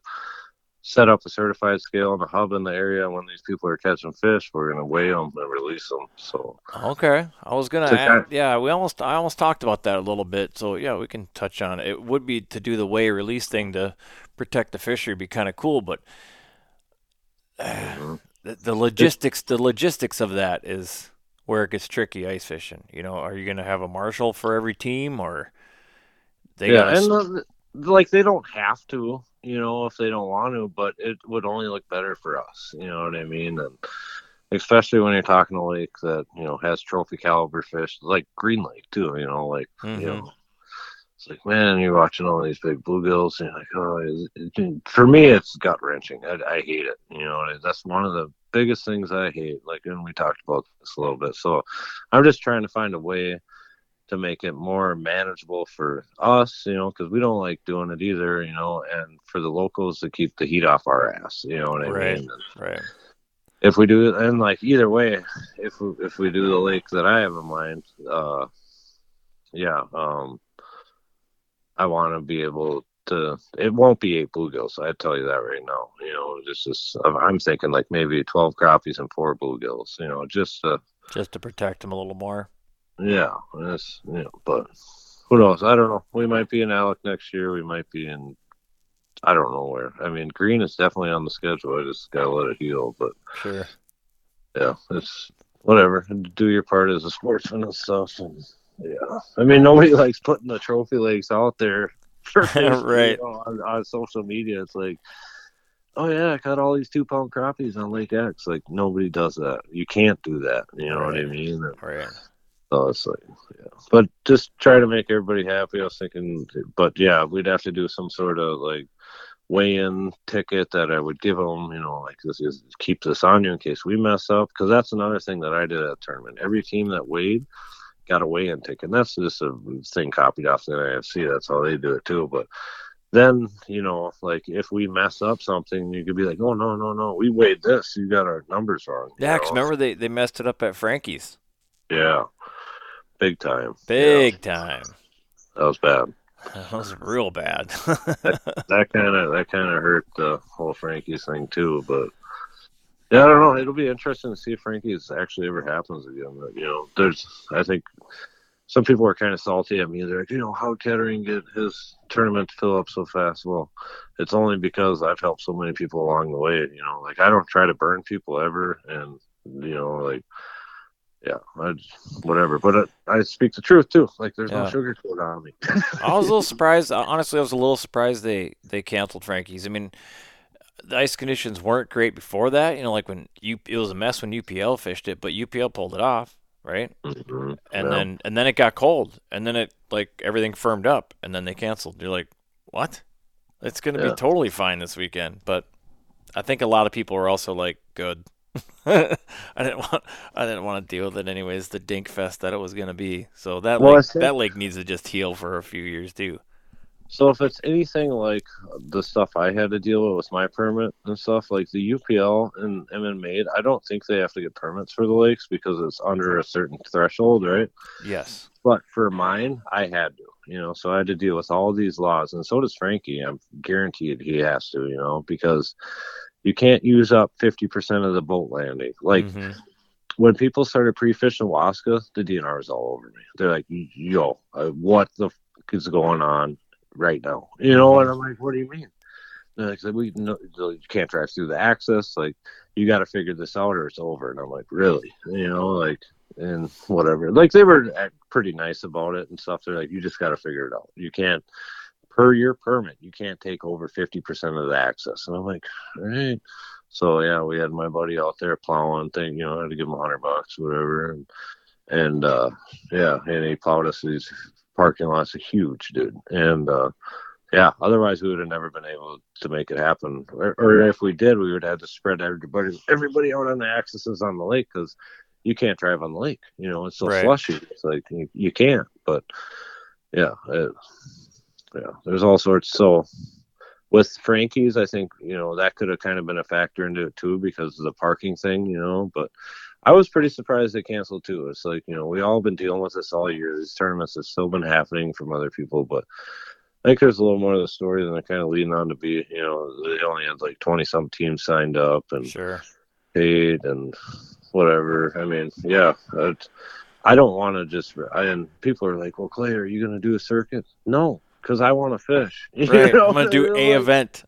Yeah, I'm like, I'll do a event for you guys and stuff, because it was like equally in its own way. It was fun for me, to throw everything into a tournament and kind of do it all on your own. I mean, yeah, my wife and family helped out a lot, and my dad and all sorts of friends and stuff. But yeah, it was cool, and everything went pretty good. And there's a couple hiccups, it was the first time, whatever. You just roll with them, you know what I mean? But yeah, it was cool in its own way, but I would never do more than one a year. Maybe an open water one, but like I said, I want to fish, Then, yeah, right. In my mind, a tournament director should never be allowed to fish. He's just got way too many stuff going on and whatever, But yeah, well, I got voluntold to be tournament director for our summer bass club, so I'm tournament director for the West Metro Walleye League. I got voted on there at Clay, and I'm like, "What do you mean, Clay?" and stuff. Like, how is this on me all of a sudden? They're like, "Oh, you know all the stuff about tournaments." I'm like, "Dude, I barely even walleye fish, and stuff." And they're like, "Well, you got it, Clay." And I'm like, "Oh, okay, well, great, thanks." Yeah. But it was so I fished that too. But yeah, it's a lot of stuff. I mean, you got to remember all this stuff every week, and I'm like, just leave it all in the boat so I don't forget it. Yeah, I avoid responsibility like the plague, and here I am. It's like, oh crap, now I gotta contact the sheriff. Like that's another thing in the permit. I didn't know that I was supposed to contact the sheriff. So like 3 days before, the DNR's like, "Did you get your permit from the sheriff's office?" So now I'm freaking out. And I'm like, "Oh no!" Like, what if they say no? I'm like, if they say no, they will not be sheriff next time the vote comes, because all this money won't be coming to town. Right. And the sheriff, like, I know him from back in my younger years, because I was a Hellraiser, right? And he's like, "How the hell are you doing, Clay?" And I'm like, "Yeah, it's been a while, huh?" And he's like, "Yeah, how you doing?" I'm like, good, catch up and stuff. He's like, "I'm glad, you figured stuff out." I'm like, "Yeah, me too." I'm like, "So what's up with this permit?" He's like, "Oh, you're good. Like, just stop by and pick it up. Actually, you don't even have to pick it up. You're good." And I'm like, "Oh, okay." Yeah, that's from what I understand. It's not even so much a permit it's just letting them know. So like if, they drive by and they see they came to the weigh-in stacked. Oh, that's cool. Suited up, and I'm like, "Oh yeah, we fire that gun in there at 2:00. Yeah, it was cool. I mean, we had probably 30-40 people from town show up at the weigh-in, which is like the most I've ever seen. That's super cool. Yeah, because everybody's like, "What's like?" It's small town USA, like Oregon and stuff. They're like, "Well, what's going on out here?" Like, "Ooh, look at those crappies. Where'd you get those at?" Right in the mouth. Right, yep, right in the mouth. Absolutely. In the lake. Yeah. I mean, you can see where the two groups were, Right, like, yeah. Right there. Yep. You'll see the evidence when we're gone, trust me. Except they can't, because it was so slushy they couldn't get out. Oh, well, there's that. There is that. That's one thing that might be one good thing about conditions this year is I think a lot of lakes got a break. There wasn't nearly the traffic that some of these lakes get, because, man, it was a nightmare for a lot of people across the state. So West Central Minnesota, I've never seen more fish houses. Wow. Minnewaska, it was New Year's weekend, so I talked to the DNR guy, 361 occupied houses. You can figure that's a 2-person average on most of those houses. Wow. So and the locals, like a couple of them were getting a little lippy with me and stuff, and they're like, "You're bringing all this heat out here." I'm like, 361 houses New Year's Eve. tell me that I'm doing something. Exactly. You know what I mean? Yeah. You know, I'm bringing 88 people here. Yes. And it's going to help your town. I mean, we filled up the hotel. We filled up half of the other hotel. We have VRBOs. I mean, everybody loved it in town. You know what I mean? Yeah. Like you It talk was. about all the money and stuff. It was the conditions though too, because wasn't the western part of the state, they didn't have the slush issues that a lot of the state did. Yeah, I think that's what word kind of got out, that was the place they could fish without a headache. Big Stone was crazy this year. Like we went out there once, and I'm like, I've never seen this many fish houses on this lake. And you know, and I had kind of been thinking about maybe hosting the tournament there, but after I went out there and fished there, I'm like, no, it's not happening. I'm not doing it. You know, and whatever. I mean, you see stuff like that happening with all these fish houses out there, and you kind of feel for the lake. You know what I mean? Right. And pressure and stuff. Like I do, anyways, just because I don't know. It's just how I am, but yeah, I ain't trying to wreck lakes and stuff, you know, and yeah, but we don't want to piss people off either, you know what I mean? Yeah, you got to walk the line. Have you set up like a Facebook page for Kings of Panfish, or is it just like through your personal page?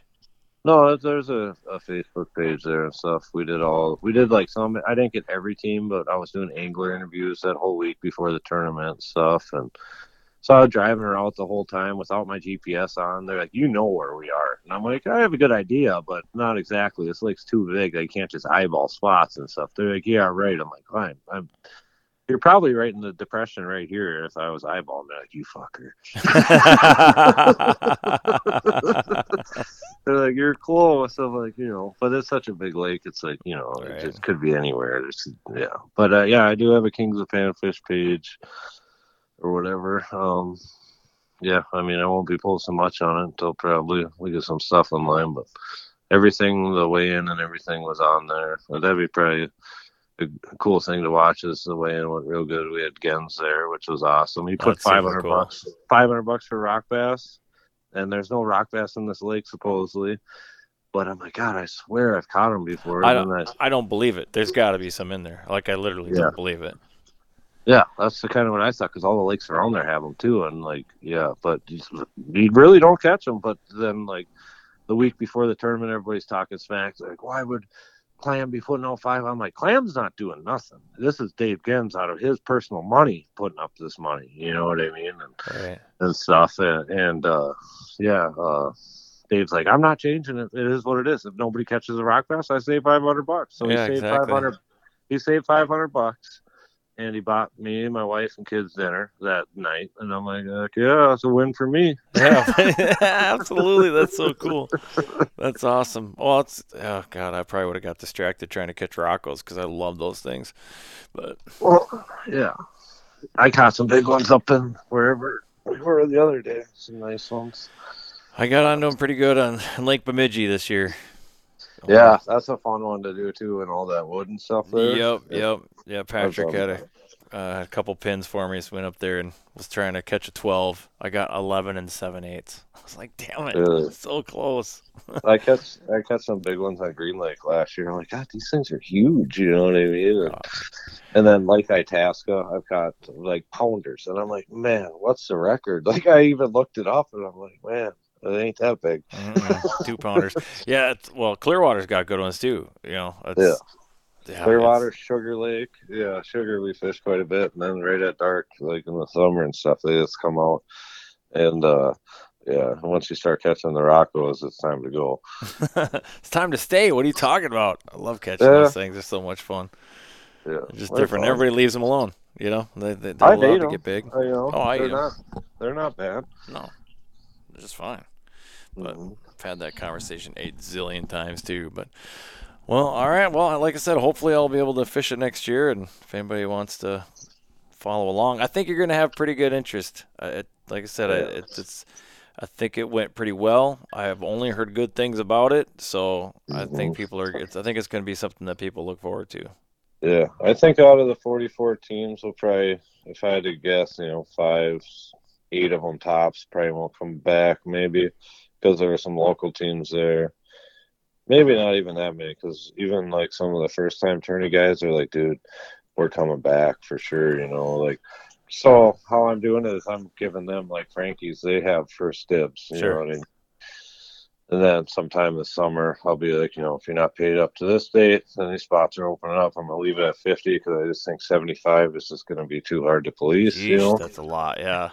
Yeah, and whatever. And if you go over 75, then the permit's like $350. Yeah, it goes way up. I just learned that too because of being a tournament director. I got to look at these things now. I mean, our club is super small and it's not even going to matter, but it's like, oh, so that's what the rule says. Okay. Yeah. So, and then, the whole policing of things and just trying to find. So, like, now, you know, you're thinking about 100 people. Like, I guarantee it's going to fill up next year. I already know because people are kind of laying back to see kind of how it was going to go. Like, some of the big teams, like Newby and Wilson, Fossbench Myers, whatever. And, I'm pretty sure it's going to fill up next year. Like, all the swag I had, all the merch, it was gone before, I spent like $2,100 on everything. It was all gone like right away. And I'm like, people are coming up, they're like, hey man, where do I get all the gear and stuff? I'm like, you're burnt. Yep. Because me, like, you know, fully funding everything, it's like, you know, you got to buy everything up front. Yep. It's like, you know, $2,200. I'm like, I ain't investing any more money on something that I'm going to be sitting on. You know what I mean? Right. Yeah, and that's the thing with merch. It's like it could go really well, or you could be stuck with a ton of inventory. Yeah. I'm stuck with nothing. Like, I barely got gear. I don't even have all the sweatshirts. I got 2 of them. I'm like, what? You know, and there was like 3 different styles. I'm like, well, I want the black one and the snow camel, you know. And then people are like trying to buy that off me. I'm like, no, dude. You know, like, I can have 2 sweatshirts, right? And a ball cap and a mine, cap. dude. That's like all I get, dude. You know, and it's whatever. But that's hilarious. Yeah. And then did you see the crowns? So those are Amazon specials because they couldn't find anybody to build them and stuff. And yeah, it's just like all this stuff going into that tournament just took months for me to like figure out, like, oh, you need to go buy tags for the suits. Oh, you need to go buy zip ties. Like all this stuff last minute. Like, Manila envelopes. I need 100. It's like, what? Are the crowns going to be like a traveling trophy, or are they going to get to keep those? They get to keep those. So they were $11 a piece. So cool. I figured that's pretty awesome, though. I like that. Next year we'll try to do, because we were gonna try to get this stuff plasma cut with like everything, but they wanted $500. I'm like, you know, no, you know, I'm out on that. You know. Yeah. Right. Like maybe if we had, you know, more sponsors, but yeah, basically, you know, I was into this tournament probably $1,000, I would guess, you know, which is like a weekend of fishing a tournament if you're traveling, you know what I mean? So it's like, whatever, you know, maybe not that much, but the time and effort, everybody's like, Clay, you got to take a cut and stuff. I'm like, for what? You know, like, it's all good, you know, next year I'll break even or whatever, you know, like, it's not even, I mean, I do all right, I guess, you know, but yeah, whatever. It was all good. And yeah, I mean, like the first few years of me owning my own business, so that sucked. I almost gave up about 1 million times, but now it's like, whatever, you know, it's not always about money, especially when you a passion for something you love and trying to spread it. Like, you can't put a number on that. You know? Yeah, that's a good point too. So, well, again, congratulations, and I appreciate you coming on and doing this podcast. This is great. Yeah, it's cool. And I don't know, maybe we'll do a preview one next year when it gets around to it. Not that you're gonna need my help building up any excitement about it, or we'll do another post one. I'll see how it goes. Heck yeah. Well, if I sneak up to Ore here in a couple of weeks, I'll get a hold of you. Yeah, hit me up. I'll be up here. There is a very remote bluegill lake I really want to check out, but I don't have a sled to get there. So. Heck yeah. How many room you got? How much room you got for people? I got, for the next month, I got tons of room. I got the house I'm renting is huge, and I'm the only one here. So there's there's 2 more bedrooms. There's a couch. There's floor space everywhere. Yeah. Well, you never know. You might see us in a couple weeks. All right. Yeah. Just let me know. It'll be fun. All right, man. Well, we'll talk to you. Have a good night. Yeah. You too. Later. Bye.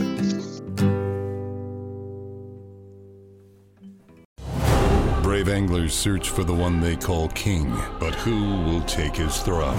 Tune in to Waypoint TV's Battle for Silver, Saturday, May 18th from 12 to 6 p.m. Eastern, presented by Abyss Battery. Waypoint TV.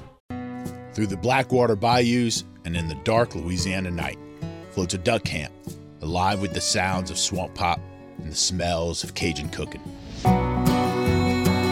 From the Mississippi Delta in Venice to the Cajun prairies of the Southwest, me and the Duck Camp Dinners crew will be hunting and eating it all. This is Duck Camp Dinner. Join me, Chef Jean-Paul Bourgeois, and the whole crew every Monday at 8 p.m. Eastern on Waypoint TV.